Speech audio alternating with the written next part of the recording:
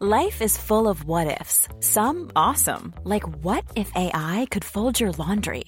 And some, well, less awesome, like what if you have unexpected medical costs?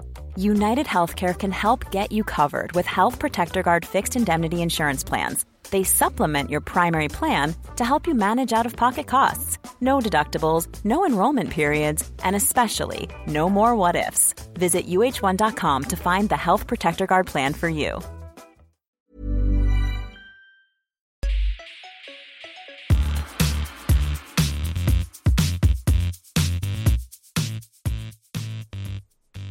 Welcome to the SyrupArcade cast, Mobile Syrup's Canadian game-focused podcast.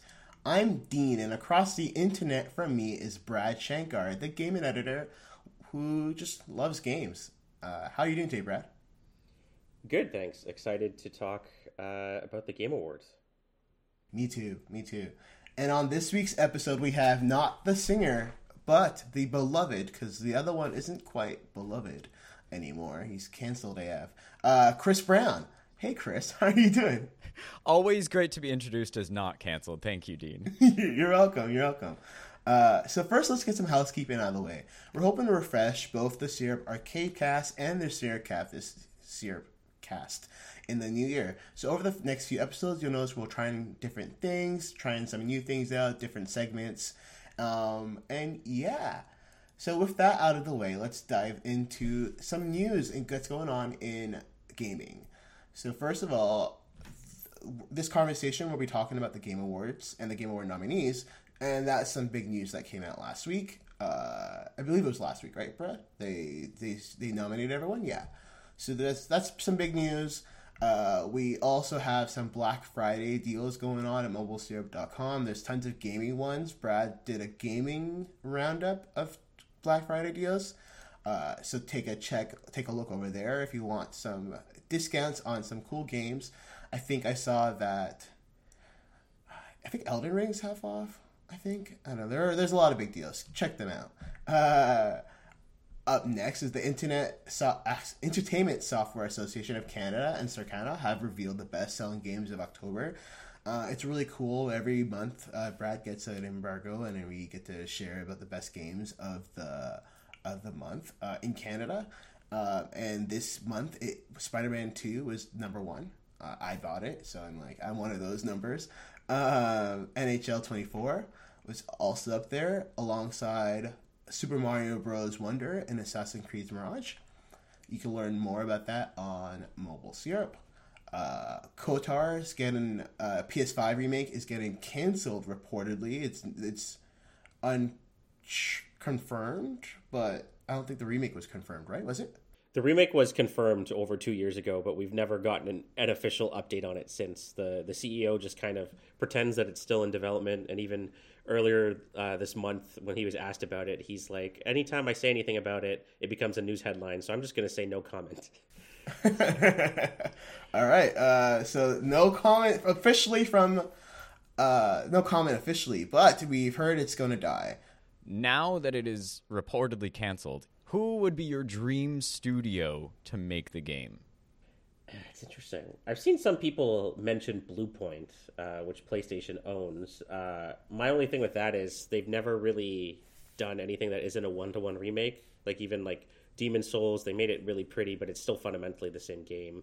They did like the Shadow of Colossus remaster, the Metal Gear one. So I would be curious to see what they do with it, but I mean, there is quite a lot you'd have to change for it. So I don't really know, to be honest. I haven't really thought about that. I've always kind of been of the mind that I don't know if it really needed a remake. I know some people don't like the combat of the original game, but I think especially in like a post BG3 world, I kind of appreciate it more. Yeah, it's one of those ones where I am of the mind that I would like a remake because my partner is a huge Star Wars fan, but getting through that game as it is today is a lot more difficult, I would say. So it would be cool to get a remake, even if it was a one-to-one, because I think this is more of a remake as opposed to a remaster. Dean, what about you? Is there any studio you'd love to see tackled? I've never played KOTOR, so I don't really have a foot in this. I mean, I love Demon's Souls made by Bluepoint, but I didn't play the original Demon's Souls either. So for me, I can't compare the two really. I mean, I want to play it. I love Star Wars. I'm a huge fan, but I just hate going back to old things. I can't play old games. I can't watch old TV.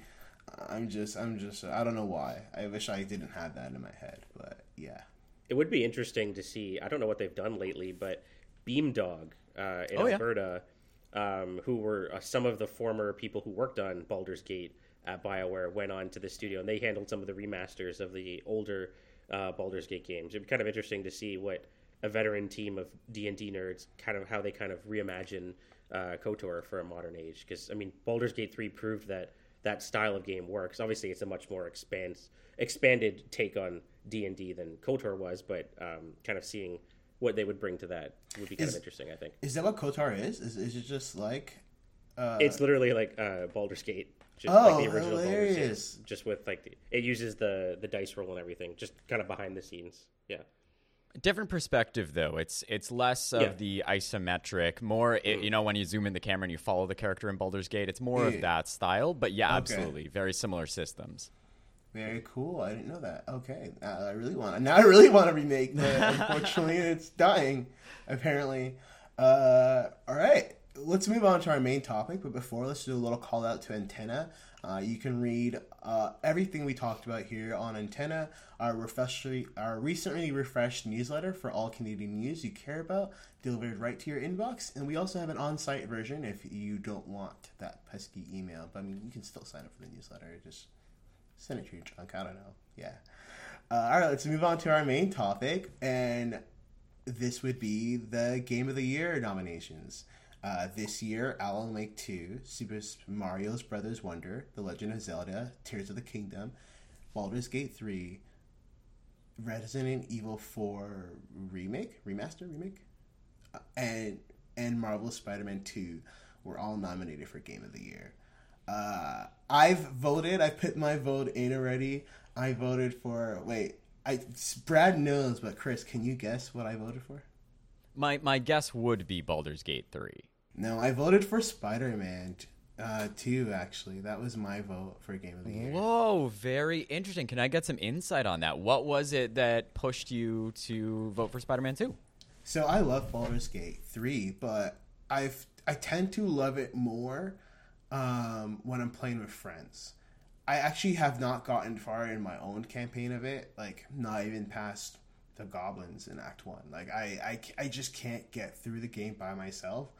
And for me, of course, it's still a great game, but at the core of my heart, it's just like Spider-Man's a game that I could sit down and I finished it and I sit down and just play it for hours and hours and just by myself in my room in the darkness. And I love that. So for me, that's what kind of tilted it over for me, that I can play it, like, that I enjoy playing it by myself, whereas I don't enjoy playing Baldur's Gate by myself as much. I enjoy it with friends, but then that's just like, I also just enjoy playing Overwatch with my friends and stuff like that too, right? But yeah, I'm not saying it's not worthy of the crown. Don't hate me in the comments if you're reading this.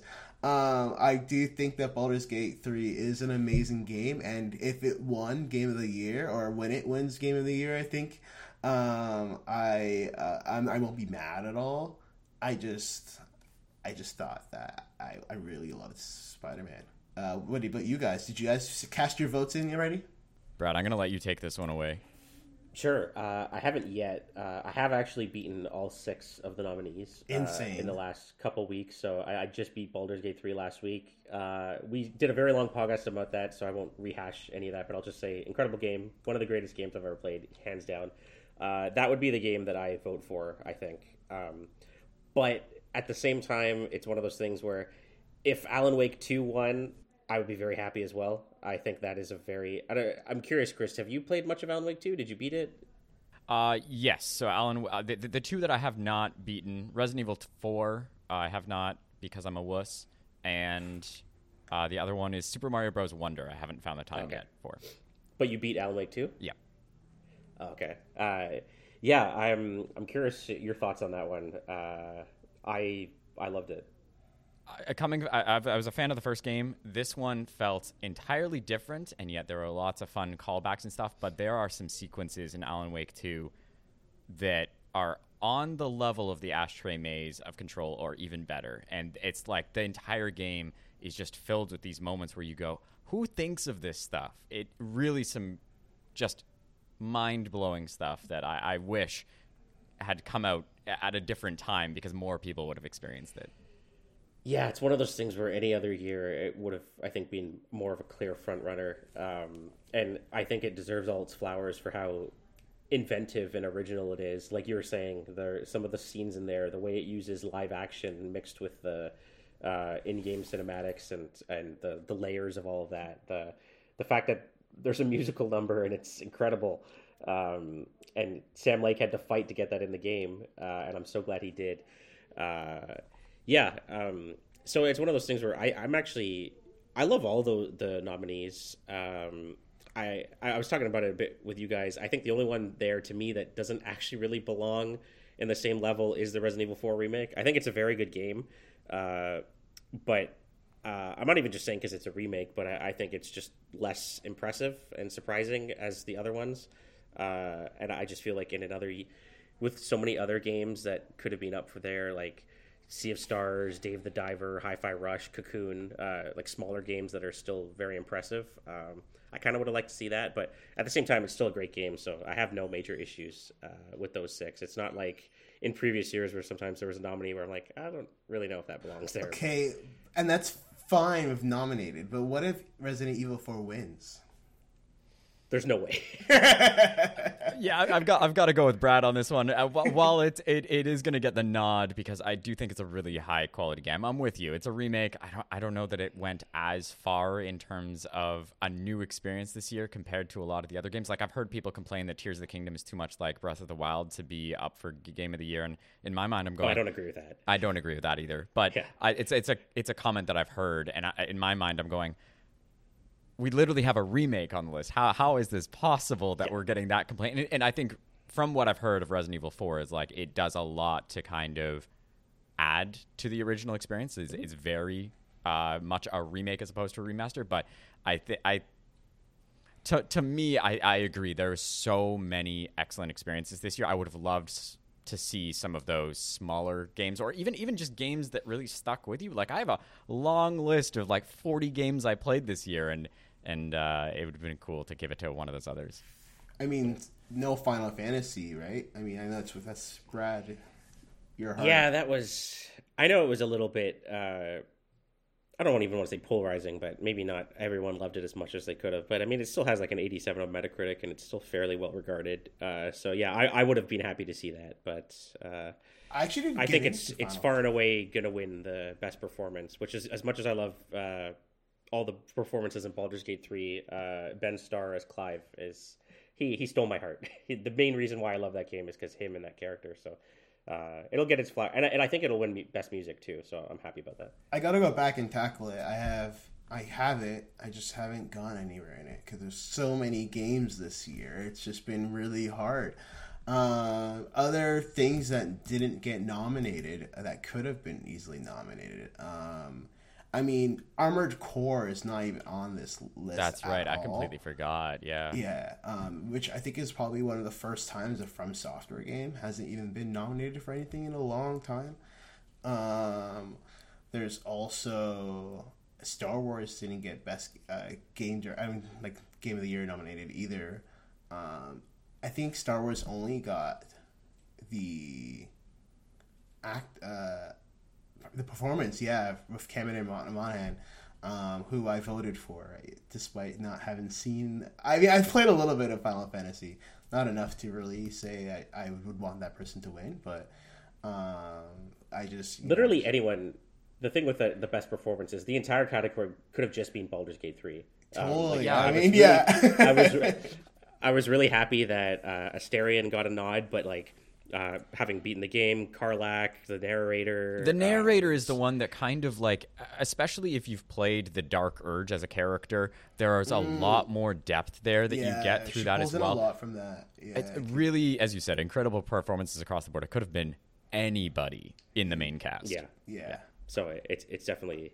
I saw someone suggest, and I would kind of love to see it because I think the Golden Joystick Awards did this, where they did best lead and best supporting performance, so that kind of opened it up a bit more. So that way, Ben Starr was able to win best lead performance, and Asterion won best supporting because he's not the main character.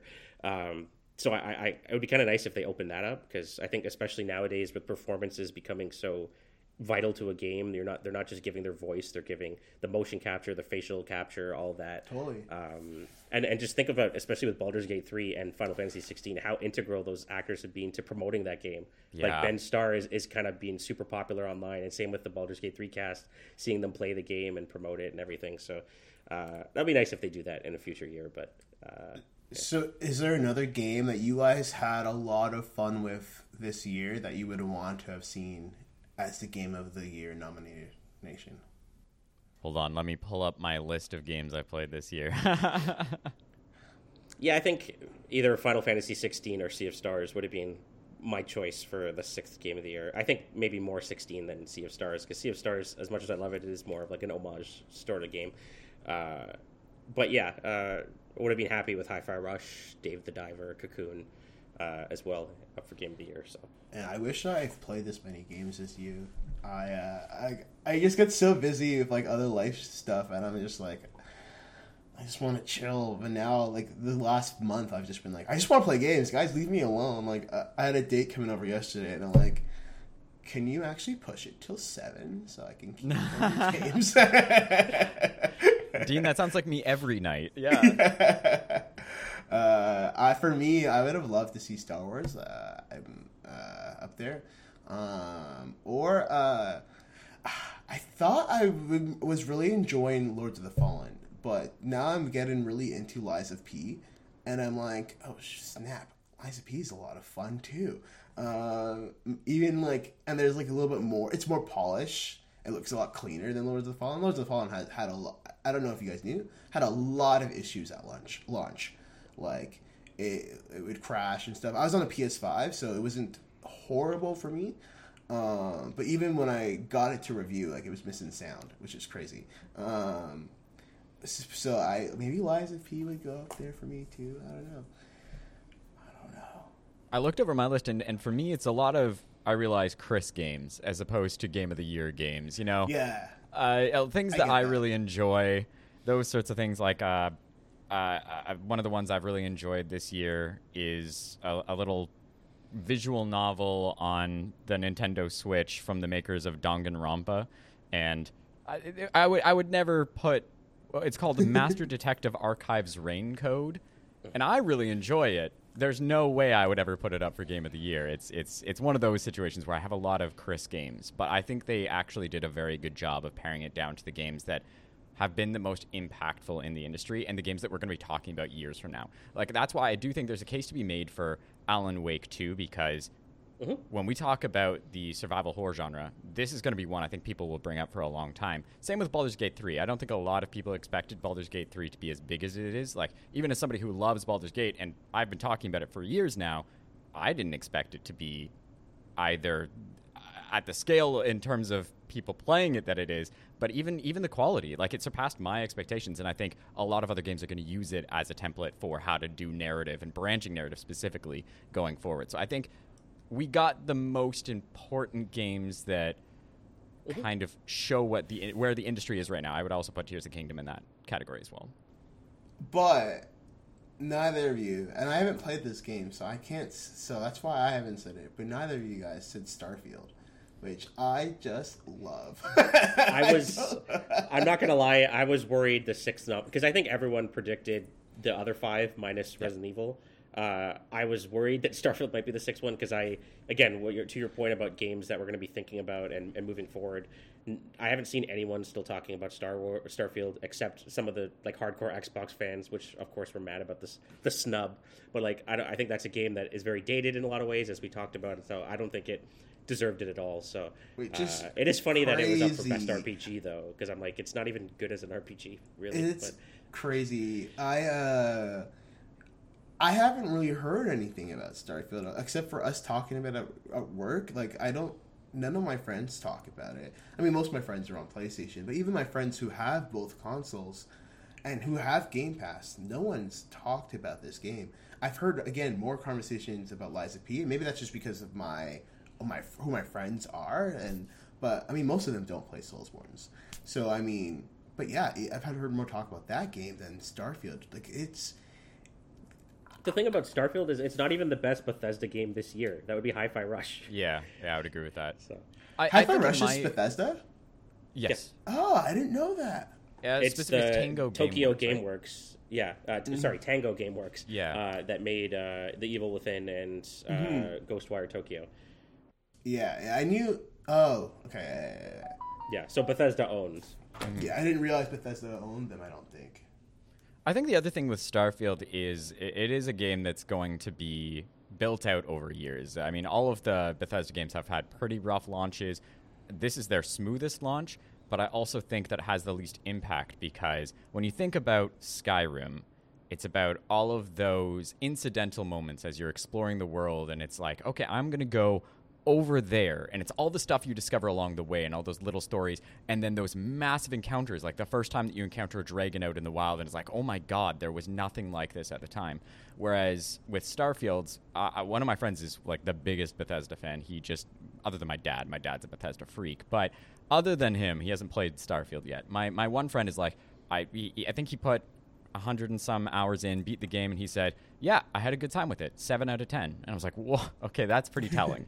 Because once the mods come in, sure, you can do a lot of stuff, but when you talk about that core experience, the core gameplay loop, it's the best combat they've ever had, it's the best graphics they've ever had, it's the smoothest performance they've ever had, but it's lacking the magic from years ago because the design is so dated and the exploration is non-existent. So yeah, even Patrick, Mobile Syrups editor-in-chief, he reviewed it after he gave his review impressions. That he said it was like, oh, it sets a new standard for action RPGs, and he's like, very quickly, he's like, yeah, I shouldn't have said that. I don't agree with that anymore. Or even like, I know Steve, who's been on the podcast as well, he was super high on the game at first, but I haven't really seen or heard him really talk about it. It seems like, yeah, there was the initial hype, and then it just kind of passed and everyone moved on.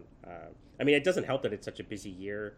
I get that, but yeah, even then it seemed very, like, games like Tears of the Kingdom and Baldur's Gate 3, which came out months before, are still getting so much love, so much attention, so much chatter about them. So yeah, it's Super Mario Wonder. Even I've not played it, but I don't play Mario games. I don't know if anyone knows this about me. I actually don't ever touch Mario games. They're just, I don't find that they're for me. But even Super Mario Wonder, like, I was like, man, this game looks good.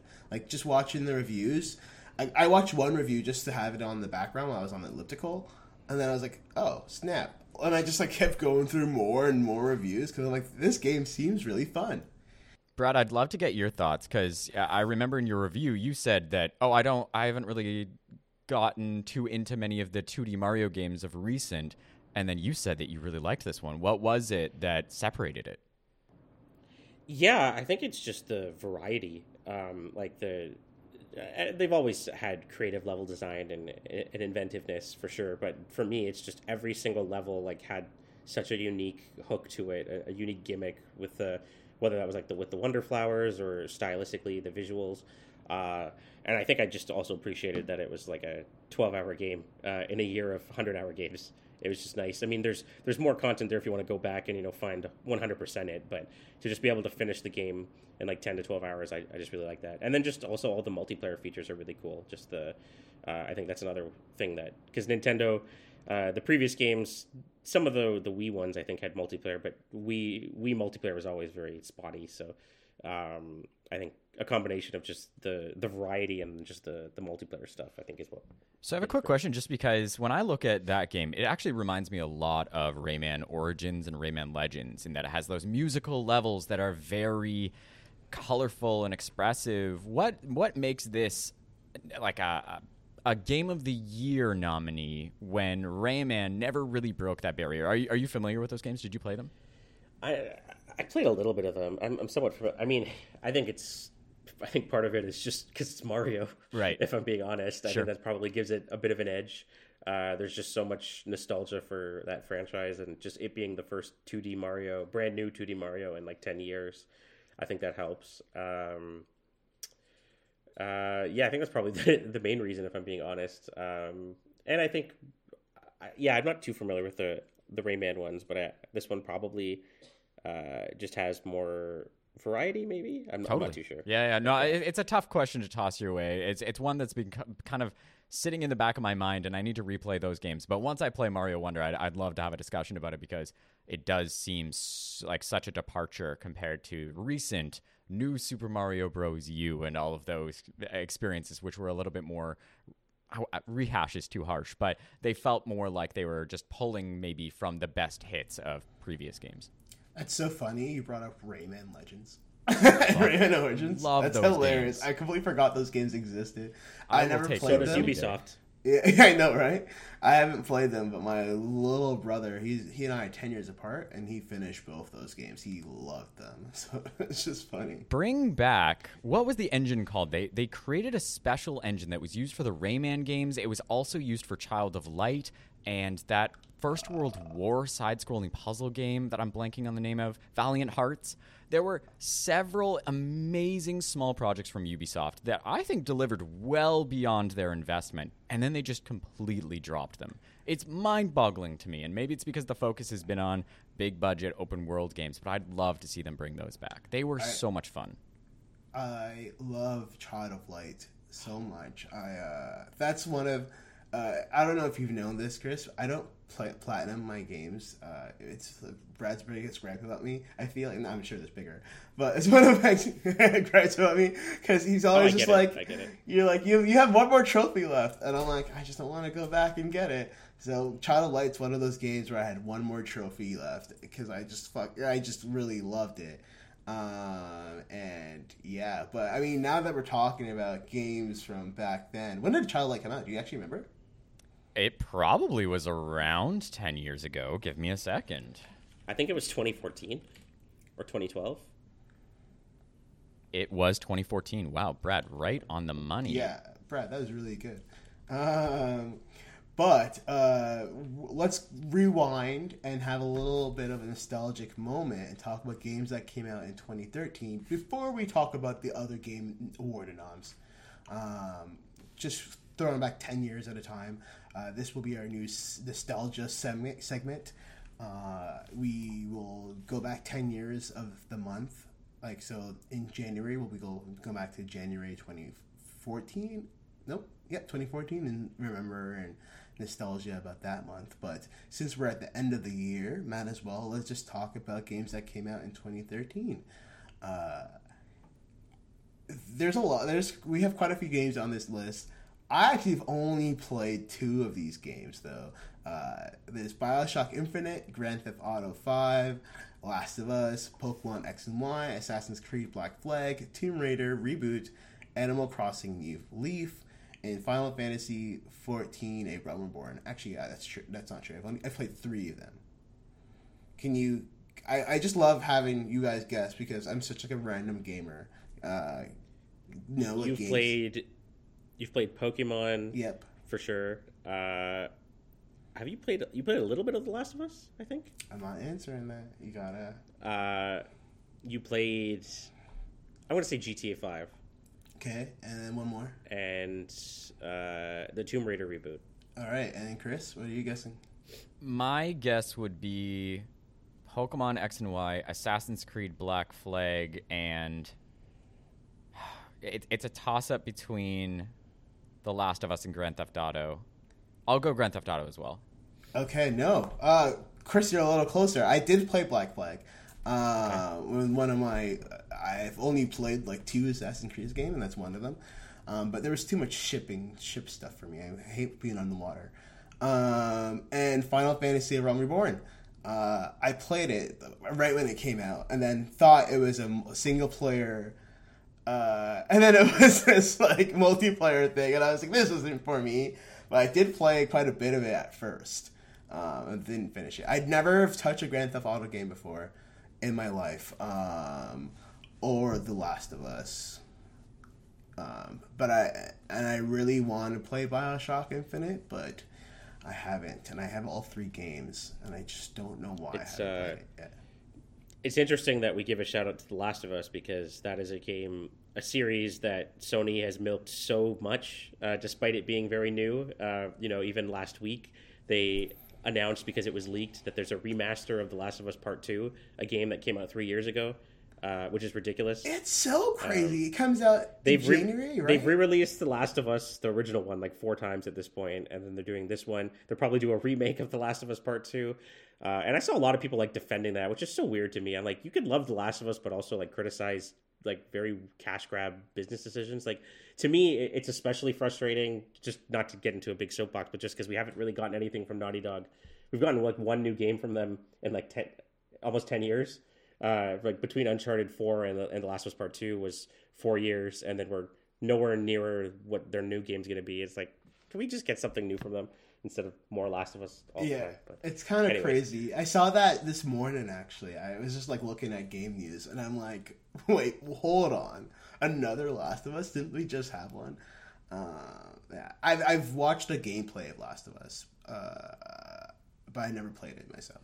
There's even like a hard drive article where it's like the parody, like the Onion site, for games, where hard drive, the headline was something like, Naughty Dog announces The Last of Us Part 3 remastered before The Last of Us Part 3. Just like, that's pretty good. Yeah, they're like they're like Bethesda kind of. I feel like there's been so many iterations of Skyrim as well.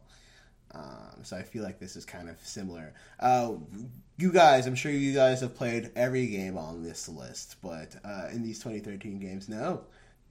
I played all of them except for Animal Crossing. Even interesting. Pokemon? Yeah, that was the last Pokemon game that I tried to play. Oh, nice, okay. I got to like Gym 4 or 5, so I played a decent amount of it. But, I'm just not a Sims person, a Sim game, so Animal Crossing is never my cup of tea, but I played all the other games there. So. For me, I think I've played all of them except for A Realm Reborn, because I've never been able to break that barrier of MMOs, but if there's going to be one that's going to do it, it's going to be Final Fantasy XIV, and I just need to bite the bullet at some point and do it. But no, all of the other games I've played, I added a few to this list because when I think back at 2013, this was the game where BioShock and Grand Theft Auto, The Last of Us, Tomb Raider, those were like the big games of the year competing for Game of the Year, and I feel like Grand Theft Auto is the game that doesn't die. Grand Theft Auto 5 still continues to be one of the best-selling games every month somehow. With the Grand Theft Auto 6 announcement coming next month, I mean, we're looking at possibly the biggest game announcement of all time. And at the time, there was a big discussion about what should win Game of the Year, and it was mainly actually between The Last of Us and BioShock Infinite, and the conversation has shifted a lot since the launch of Infinite. And you know what? I was one of the big defenders back in the day, because when that game came out, I loved that game. I especially just loved the world building and the ending. I still like the ending, but going back to play that game, that was a rough reawakening when I dug in. Holy, it does not necessarily hold up. Yeah, that's the way I would put it. Very different. But one other thing that I would call out about 2013 is this is actually the launch year of both Xbox One and PlayStation 4. So, we usually don't get Game of the Year contenders right off the bat. It was the same thing with PlayStation 3 and Xbox 360, although those came out in different years. But when we think about PlayStation 4 into PlayStation 5, there was a lot longer of a period of crossover between games. Up until this year, we're still getting games that are launching on PlayStation 4 alongside PlayStation 5. Whereas here, a lot of the launch games, when I think about them, what was the game from the Horizon studio? It was... Oh, Killzone. Killzone Shadowfall. Yeah, Shadowfall, yeah. I like that game. Game graphically still holds up to this day. It's kind of insane how they pushed that system. And I think there weren't any games that came out in that launch year that necessarily have stuck with us. But when we look back at the generation... Rise Son of Rome for Xbox is another good-looking game. But starting in 2014, I think is next year we'll have a look at maybe games that push things a little bit more. Black Flag was a launch title, wasn't it? Weren't they doing that thing where you can buy the $10 upgrade? Yeah. I used to work at Best Buy at this time, so I remember selling the PS4 and the Xbox One, and people coming in to buy all that stuff, and me being like, I wish I had one. No, I had a PS4, but I wish I had an Xbox. Yeah. All right, let's move on from... Oh, wait. Before we move on, just nostalgia. I played every single Pokemon game except for Pokemon Red and Blue, which is, I know, wild. But Pokemon X and Y was my favorite at the time because they introduced a new way of, like... It was kind of like more 3D and like more like stylish, the graphics. But most importantly, you could change your skin color. And that was mind-blowing. The first Pokemon game, you could change your skin color. And I was just like, whoa, this is so cool. Like, I wasn't like... I was like more like a tan. Like, they didn't get to black yet until the next game. But, you know, it was even like closer than just being like the... like whatever the generic model was, which never was a POC character. Kinda. So, yeah, no, I was super excited about that Pokemon X and Y. I loved that game. Alright. Sorry, I just wanted to quickly smile about that. Alright, now moving on to other Game Award noms. We could just kind of throw some names out here. The Game Direction was basically just the Game of the Year winners. I think for this one I voted for BG3. Brad, why haven't you voted yet? There's still time. I'm still playing other games. I mean, it was not nominated at all, so it doesn't matter, but I'm playing Octopath Traveler 2 right now. I know that was a contentious one for a lot of people. But so in theory, I guess I could vote now. I've played all the... I mean, Dave the Diver was the only other one that I wanted to spend more time with, and we'll get into that shortly for a number of reasons, but I haven't... not sure why I haven't voted yet. I think in terms of game direction, I would go Alan Wake 2. There's people who've kind of argued what game direction even means. The official Game Awards definition for it is awarded for outstanding creative vision and innovation in game design or game direction and design, which is kind of just reiterating the name. That's just Game of the Year. Yeah, basically. To me, I just kind of view it as the game that maybe had... The way I interpret it is just a game that had kind of a very unique vision and how well they executed that vision for me. And if I think of it from that perspective, I would give it to Alan Wake 2. And I think it's kind of like a consolation prize in that sense. I think it's because I think BG3 is going to win Game of the Year, so they'll give Alan Wake 2 all the other awards, or at least a lot of the other awards. So, I think that's what I'd go for. But again, I'd be happy with BG3 as well. I voted for BG3 because thinking of that, they made more like... Game of the... Like, for me, my Game of the Year was Spider-Man, but in an objective point of view, the best game direction for out of the ones I've played or looked into, at least, was Spider-Man. Was BG3. I'm so used to wanting to say Spider-Man for things. Was BG3. Just to give some very quick context for Alan Wake 2, this is a game that is the second entry in Remedy's connected universe. The first one being Control. Yeah. And so this is them pulling in, literally just pulling in Control, but they're drawing from every game they've ever made, either directly or indirectly. There's a character in there who is literally Max Payne in everything but name. It's still it's voiced by the same guy. It's played by Sam Lake. There's stuff from Quantum Break that's kind of alluded to in there. So like in terms of the vision, like bringing in everything they've ever done, building on the sort of weird world of Control, the sort of Stephen King stuff from Alan Wake, the timey-wimey sort of stuff from Quantum Break, the noir from Max Payne, like bringing that all into one cohesive package, and there's so much meta commentary in there. I think it's such a crazy vision, and the fact that they executed it, like this game should just be a mess. So I have a lot of admiration for what they did with it, even if it's not my absolute game of the year. Like I think if we're talking about creative, unique vision, like a lot of people are calling Sam Lake like the new Kojima, and I would agree. I want to play it so badly. I told Brad last week that I was waiting for I like a Christmas time game, like a game that to play around the Christmas break. and I was gonna wait for that. But maybe if nothing more cozy than getting hunted by cultists. Yeah, exactly. I mean, I actually kind of did that my last Christmas break too. I played. I don't remember what it's called. It doesn't matter. But just to build off of what Brad was saying, though, like when I think about game direction, I'm kind of thinking about it in terms of voice. For Game of the Year, it's what is the game that really presented where the industry is at. That's kind of how I look at it, of like what was the most impressive thing that years from now we're still going to be talking about as pushing the industry forward. What was the thing that was the most cohesive package? Whereas game direction, it's almost like, okay, what is the singular voice? What was the auteur piece of the year? Like I think about it in that sense. And as you said, Sam Lake makes a strong case for being the new voice in the industry, for pushing for something that you don't get anywhere else and still having it be a very strong piece. We think about Kojima in that sense.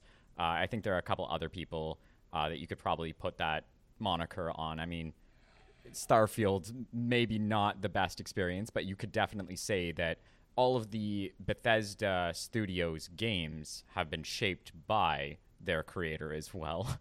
They all have become very homogenous, for better or worse.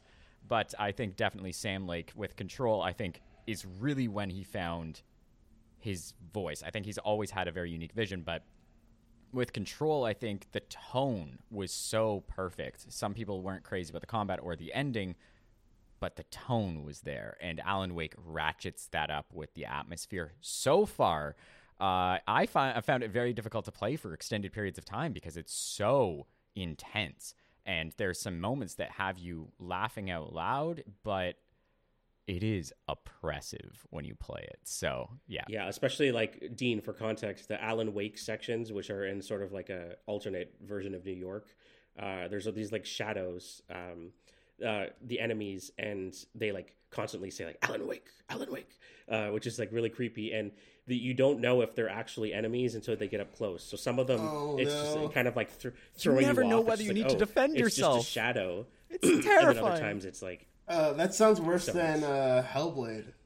Like, it borrows heavily from that sort of psychosis element where you'll be walking past someone and they'll say your name and you spin and you like point your flashlight, but you can't burn a battery on them unless they attack. And so you're constantly fearing that you're like having to wait to push the pressure. So it's not even like Resident Evil. You have to, if there's a zombie, you have to determine whether you need to run by them or attack them. Here, it's like they make the decision of whether you have to run by them or attack them. It's intense. Oh, I can't wait. It's not on sale, is it? No, not for yet. this Black Friday? Dang, okay. I may just spend the money and do it anyways. That sounds so fun. Yeah, I can't wait. Anything else on this list for game direction you think you'd want to number 2 it? I mean... I will give a quick shout out actually to Tears of the Kingdom because I would say that the director who came on with Skyward Sword and has kind of continued to build out into this now Tears of the Kingdom, he changed Zelda in such a massive way with Breath of the Wild that can't be understated, and he's continued to build on that. He really brought back the Link and Zelda dynamic, which I think this is the first Zelda game in my memory that is actually the Legend of Zelda. This is not Link's story. This is Zelda's story, and I think that was a very interesting angle to take with the game. And he has a voice of his own. You could even argue he has auteur sort of stylings himself. Every game starts with Link shirtless, all for that. But, you know, he has found the sky. He uses that as a big theme.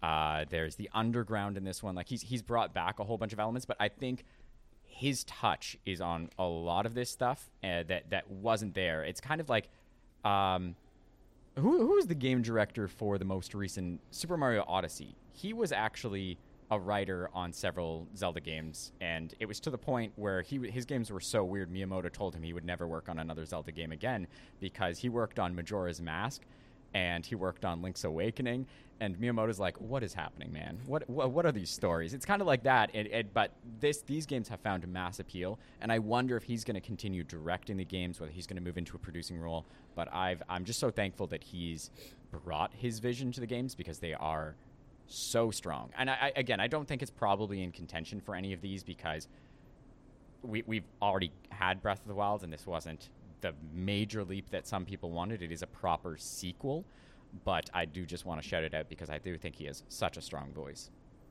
Move on to Best Narrative. That includes Alan Wake 2, BG3. Now we got a Final Fantasy 16 and a Cyberpunk 2077 Phantom Liberty and Spider-Man 2. So, I mean, there is definitely a trend with BG3, Alan Wake 2, and Spider-Man 2. But now we have some new ones up in this as well. Cyberpunk Phantom Liberty. Did you play it, Chris? I remember you were like getting into it. Like, did you go through... I went through all of that and I loved it. I think it's probably the strongest content they've put out for the game. And yeah, I can't sing its praises enough. Cool. And you both played Final Fantasy 16? Yes. Best narrative? Do you guys think they might take the cake here, or are you guys still on Alan Wake on this one? Even if Alan Wake 2 wasn't there, I would not say 16. So 16's story has a lot of problems. I think fundamentally why I love it is because I think, and this is true for some of the other Final Fantasy games as well, the characters are what sell you on it. Again, I think Clive as a character, his story is very compelling. So even if some of the stuff that he has to face towards the end of the game is complete nonsense, you're at least still invested because you care about him. But I would certainly not say as an overall story it is strong. It certainly starts strong and then kind of tapers off towards the end with a lot of like nonsense. So I would definitely give it to I'd give it to Alan Wake 2 in terms of it being an original story that we've never seen before. The way as great as Baldur's Gate 3 is, I think Alan Wake 2 tells its story in like a multimedia sort of way that just only games could do. And obviously Baldur's Gate 3 uses the medium very well as well, but I think, I would definitely give it to Alan Wake 2.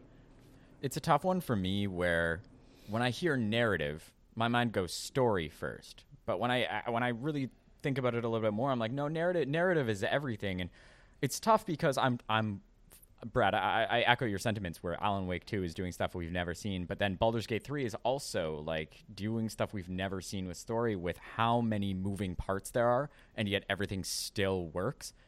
The amount of safeguards they had to put in place to make the story work. So, for example, very early game spoilers, but if you kill off an important character in the Tiefling Grove, you would think that would brick you out of that storyline. No, they actually have a backup leader to the camp, just in case. Well, what happens if you kill that backup leader? Don't worry, they have a third backup leader that you can't get to until the end of the quest. So they've thought of all of these different pieces that so many other games have not touched before. And in that way, when I think about those puzzle pieces that they had to put together, it might be the strongest narrative because no matter what direction you go, it still works. Is it the strongest story? No, I think when we look at like the arcs in the game, how it goes from beginning to end, just the actual story, Alan Wake 2 for sure.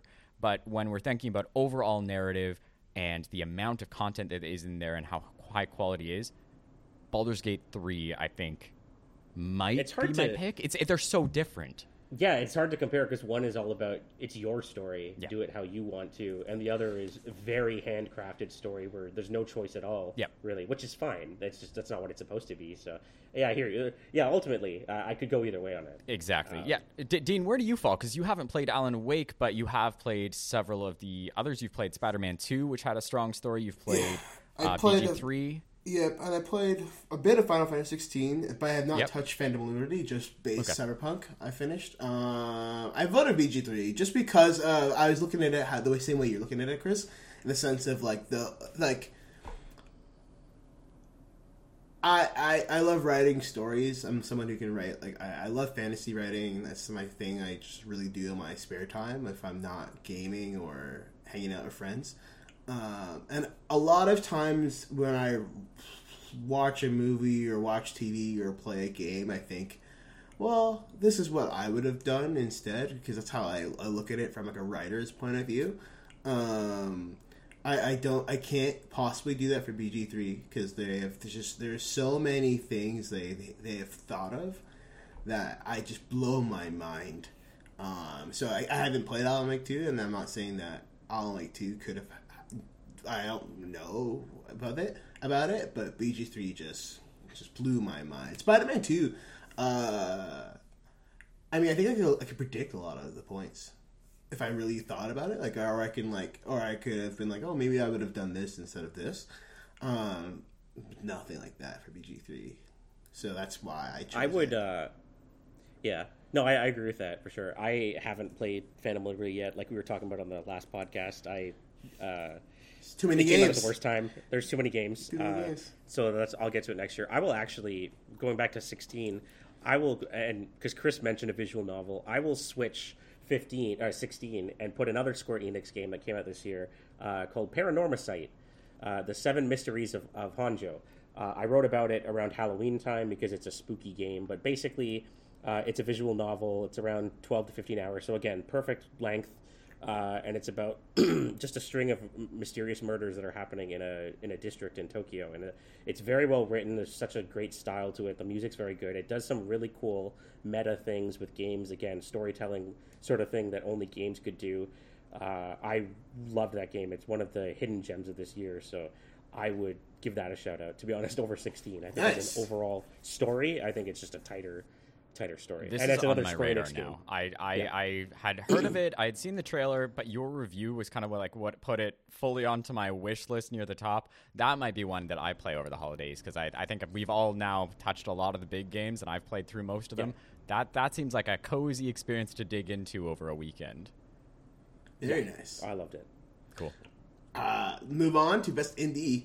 And we won't do this whole. I just want to touch on. We won't do action adventure just because it's basically the same except for Star Wars. But I want to touch on RPG because I'm just such a huge RPG fan. But before then, let's give respect to the indie games. I've played 0 of them, but Brad, you've played all of them, I assume. No, I haven't.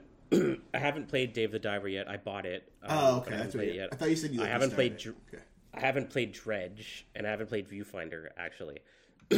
So I've only played Sea of Stars and Cocoon from that list. But I'd be remiss not to mention there's been a bit of a controversy with this category.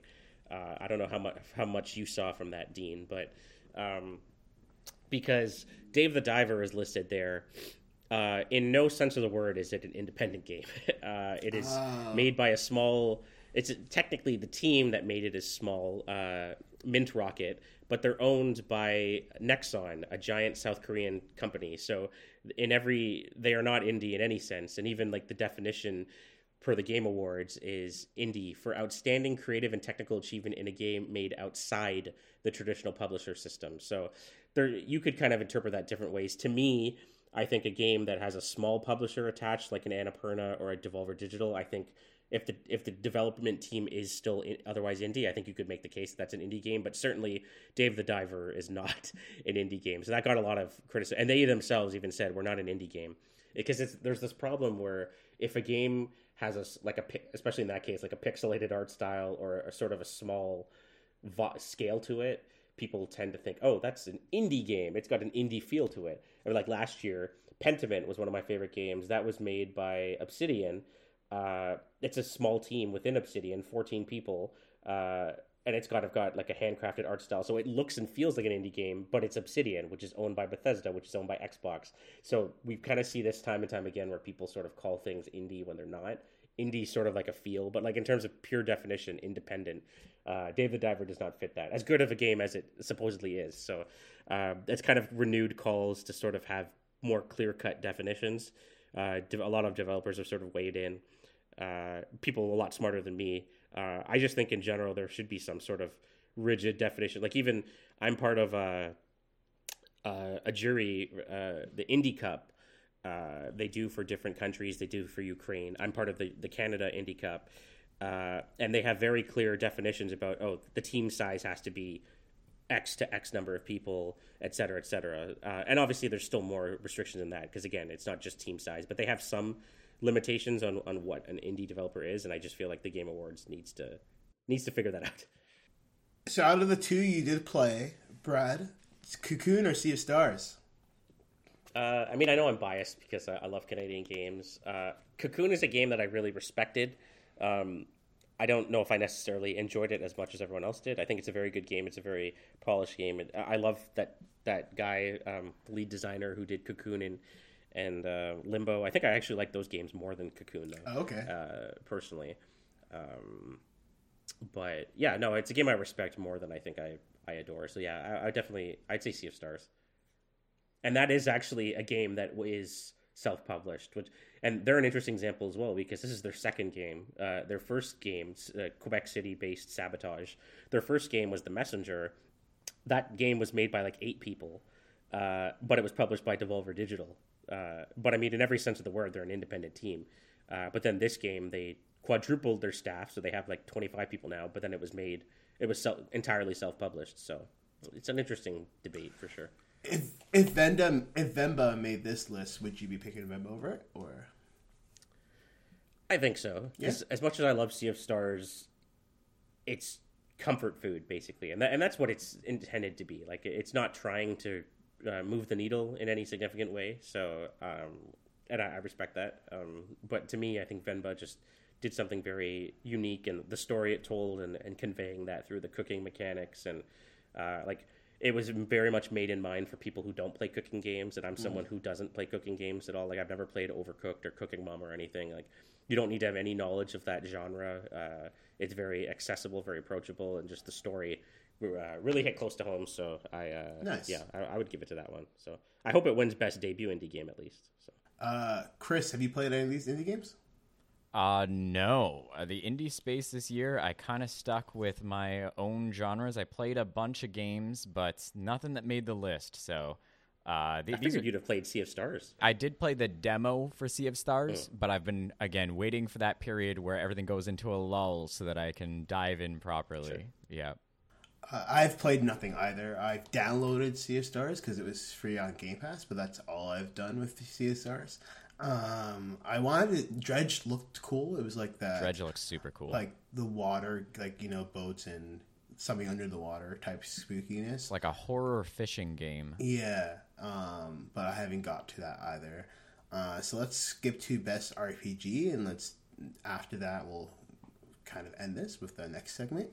But for that, BG3, Final Fantasy 16, Lies of P, Sea of Stars, and finally Starfield. Final Fantasy 16? Yeah, we talked about that briefly. That is absolutely not an RPG. I mean, the term RPG is used so loosely. I mean, so many games have RPG elements, but this is first and foremost an action game. Yeah. Like, it's literally no more an RPG. You wouldn't call Devil May Cry an RPG. No, you wouldn't. I mean, that game has upgrades. Like, you can unlock new weapons and abilities, which is technically an RPG light system, but that's pretty much the extent of the RPG mechanics in Devil May Cry, and it's pretty much exactly the same in Final Fantasy 16, which is fine. It was going for, when we're talking about, again, the creative vision. The creative vision was to make an over-the-top action game. Totally. And in that sense, I think they did a good job with that. But yeah, it's definitely not, especially when you consider that looking at other games like Octopath Traveler 2 was a game that a lot of people had a lot of love for this year. That was not nominated. There's probably some other RPGs that I'm missing that weren't nominated either. So, I mean, Lords of the Fallen didn't make this list at all, but it was an RPG.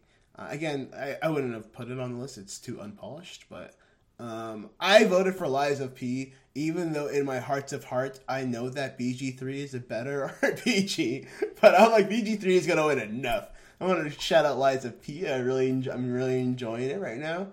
I don't know how far I am. I'm really enjoying it, and it's very RPG. It's very to my heart Bloodborne-like. And a lot of similarities there, and Bloodborne is my favorite RPG game. I don't know, it's up there. So I had to throw in a bone there. And I hope they do win Best RPG. I know they won't, because again, BG3 is an amazing role-playing game, and literally you start playing, when you play Baldur's Gate, I feel like you have to roleplay. I feel like it's just part of, like, you're just in the game now. It's funny you mentioned that, because I actually ended up writing, I think I'd mentioned that I was going to, and I ended up writing about it a couple weeks ago, how it was the first time that I actually did roleplay in a so-called RPG. Like, I really felt like I was embodying the character and sort of the decisions I made. And even when things, because one of my few gripes with that game is just how stupidly hard it gets towards the end. Some of the fights are kind of ridiculous, but at the same time, I tried to look at the positive side of it, where I'm like, oh, okay, the NPCs that I was trying to save that died, that actually kind of adds to the story, because for me, my character tried her best to save them. They died, but then only one person remained, and he's kind of the sole survivor of that group. And I'm like, okay, it kind of adds to the story. I still think this area was stupidly hard, but I at least found some sort of narrative justification for that. So, yeah, I just love that. I love that you want to be in the game. You want to see your, like, I made a character that kind of looked, he didn't look like me, but he was hot AF. But I mean, and I really tried to play the game like how that character would play. That's not what I'm doing in Lies of P. Lies of P, I'm just playing a Bloodborne remake. Having a lot of fun with it and changing the way I play with different types of weapons and whatnot, and different clothing. But again, it's not Baldur's Gate 3, which is an amazing RPG. Chris, you've played, I assume, all but 2 of these games.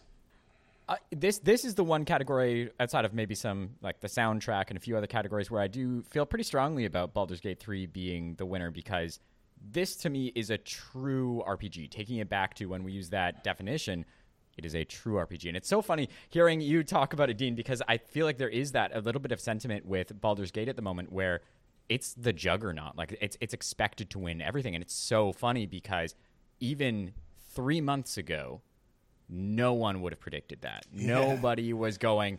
It was the conversation of, okay, what can beat Tears of the Kingdom this year? Like, what is going to be the thing? Is it going to be Diablo 4? Is it going to be like? It's been a very unexpected year in that sense. And now, because Baldur's Gate has dominated the conversation, dominated the amount of awards, it has totally shifted the tide where it is now the game to beat. And I feel like a lot of people are almost voting against it so that other things can win.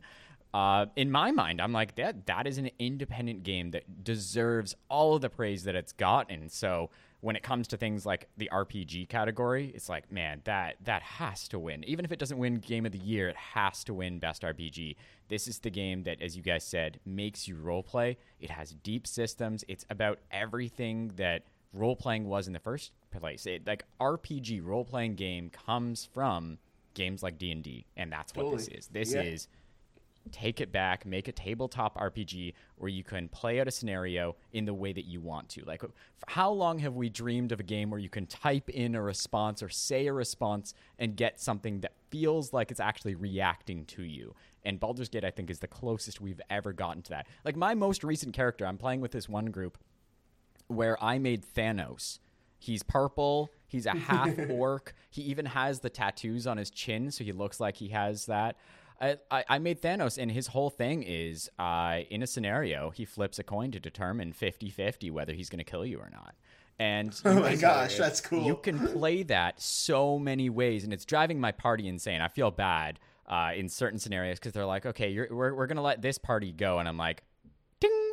I rolled a heads, which means they get their head taken. So, it's like, but that is a true RPG. I've heard, Brad, you kind of brought up like DMC. I heard the same kind of conversation last year with God of War Ragnarok.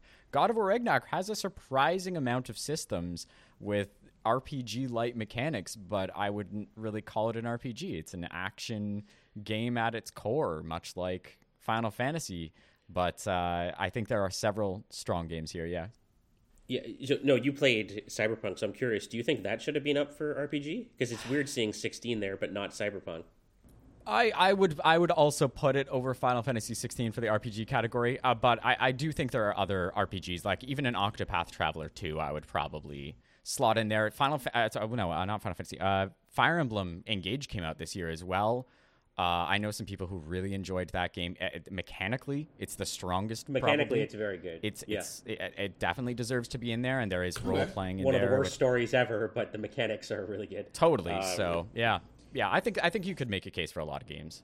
Yeah, I think you mentioning Octopath is that game has gotten a lot of love. I've only played a few hours of it, but Everything I've heard makes it sound like it's the game that I wanted from the first game. It apparently fixes a lot of the issues that I had with the first one because I never finished the first one. So, but I think that does kind of make the case for making games shorter, because that game is like 70 plus hours, and I feel like maybe if it was shorter, more people would have played it and it would be up for more awards. I think it being snubbed is probably just because most people didn't play it.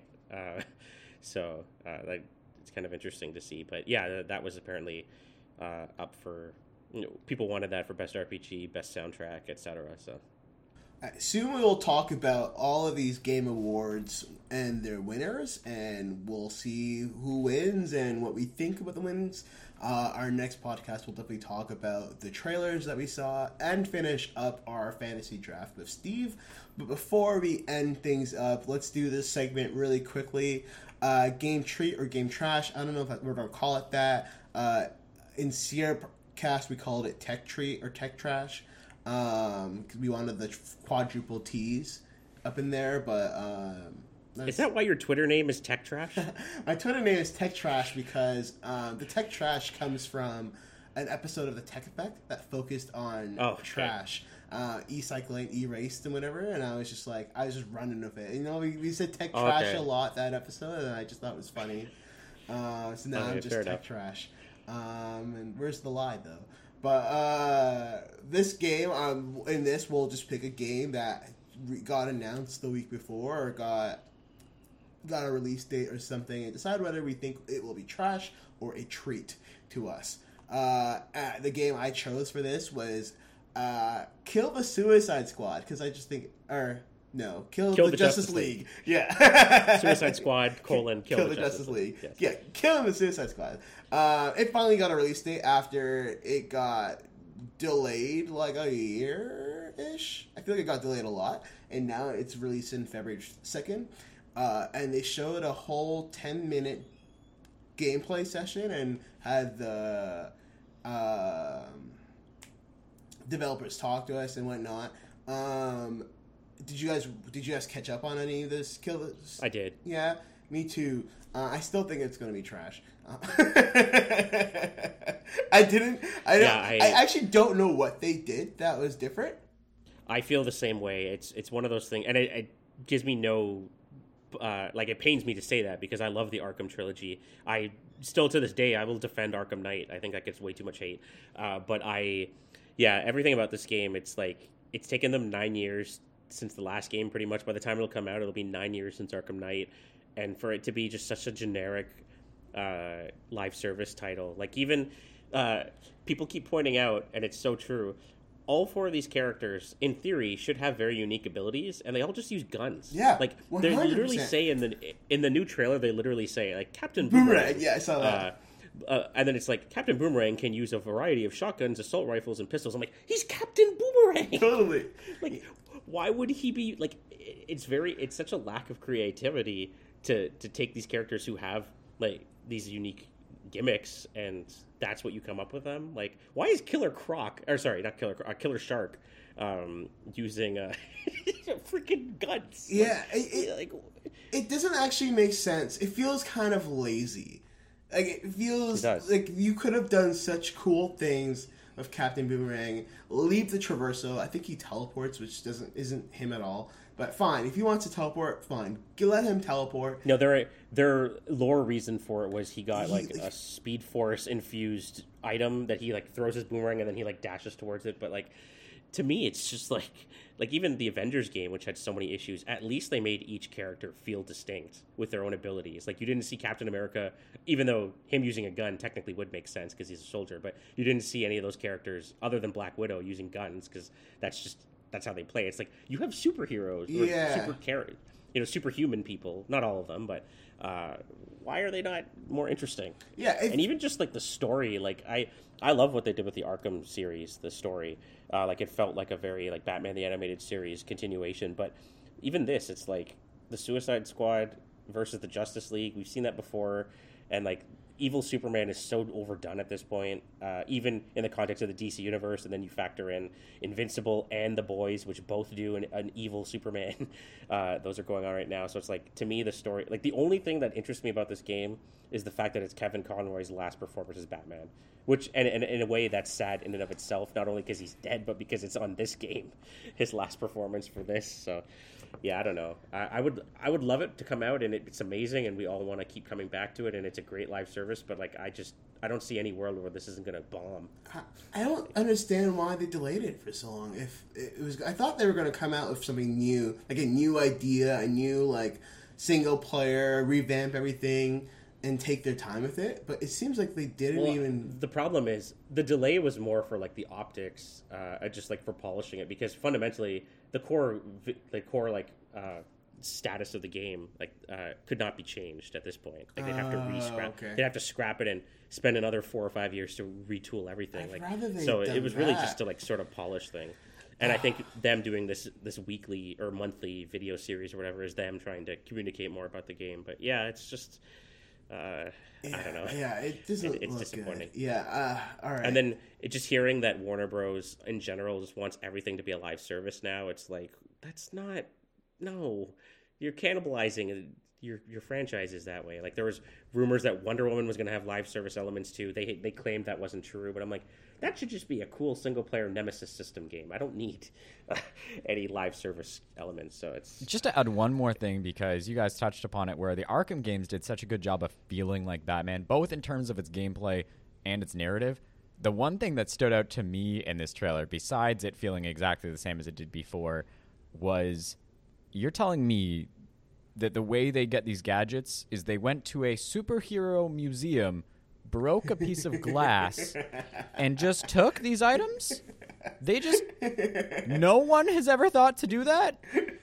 Yeah, that's so funny, because it's the Hall of Justice, which is like their headquarters, and Batman is a guy who has contingencies for everything. So like, if Harley Quinn was going to try to steal something, there'd be a million safe precautions that Batman. They were all in the same piece of glass. You just had to get in there. You take it. It just works too. Amazing. You know what? Narrative on point. Game of the year. Let's go. I also just love like King Shark's just like him like just talking normally. I don't know. It's a weird thing. He's just a chill guy. He's just a chill guy. Have you guys seen the Harley Quinn show? No. Yeah, I really like it. Oh yeah, at least in the show, like King Shark, he's like they've really changed his personality to make it funny. Whereas this is just a guy, and it just doesn't make. I don't know. I love DC heroes. I think they're so fun. I'm a huge DC fan, not their live action movies because those are trash, but just DC World. And they just butchered this. And for me, this will be a game trash. Brad, treat or trash? Yeah, trash. I hate using that word because I know they no doubt worked hard on this for 9 years. Nobody wants to release a bad game, so like I hate saying that, but I just it's clear that they tried so many different things, and this is what they got stuck with. So you're right. That is a harsh way of saying it. Maybe we'll find a new name for this segment and not just call it a trash. But for today and lack of timing, because we got to go, trash or treat, Chris? Judgment today is definitely trash. I'm sorry. Yeah. It's, Kill the Suicide Squad is coming out February 2nd next year. So, I mean, we might be wrong. Who knows? Before now and then. But until then, in our books, I will mark it down in trash. I'll be keeping a note of all the games we think is good or bad. And that is it. Thank you for listening to the SyrupArcade cast. Of course, you can find me on Twitter at TechTrash or the Daily Dean, or on Instagram at MyDailyDose. And I have an article, nothing about games coming out anytime soon, but I have best smartphones of the year. It should be releasing really soon. Brad, where can people find you? On Twitter, or X as it is, Brad Shankar, BradShankar, and obviously mobilesyrup.com as well. I think in terms of the rest of the year, it'll just be end of year content really that you expect. I will unilaterally be deciding Mobile Syrup's best games of the year again. So look forward to that. If you've listened to the podcast, you can kind of expect what that's going to be. But we'll do some end of year roundups. I generally do roundups of Canadian games as well as looking ahead for 2024 the Canadian games from that as well. So yeah, stay tuned. And Chris can't be found online anywhere. Don't try to look for him. If you look for him, you'll get the canceled singer. Darn. You can also find me in the Nintendo Direct. Chris Brown often appears there. He sometimes announces Pokemon games and stuff. You both look very confused, but it's true. There's an announcer named Chris Brown that is part of that. Oh, cool. Yeah. Oh, cool. That's why I always get a lot of texts when people watch the Nintendo Direct. Oh, funny. I've watched those directs, not noticed his name. But anyways, as always, you can find all of our content at mobilesyrup.com and at mobilesyrup for Instagram and Twitter. And last but not least, if you guys want to play one of the winning... Oh, no, that's not the game we have up for contest. We have Super Mario RPG up for a contest right now on mobilesyrup.com. If you want to win that game, definitely feel free to enter. All right, and that's it for now. Thank you.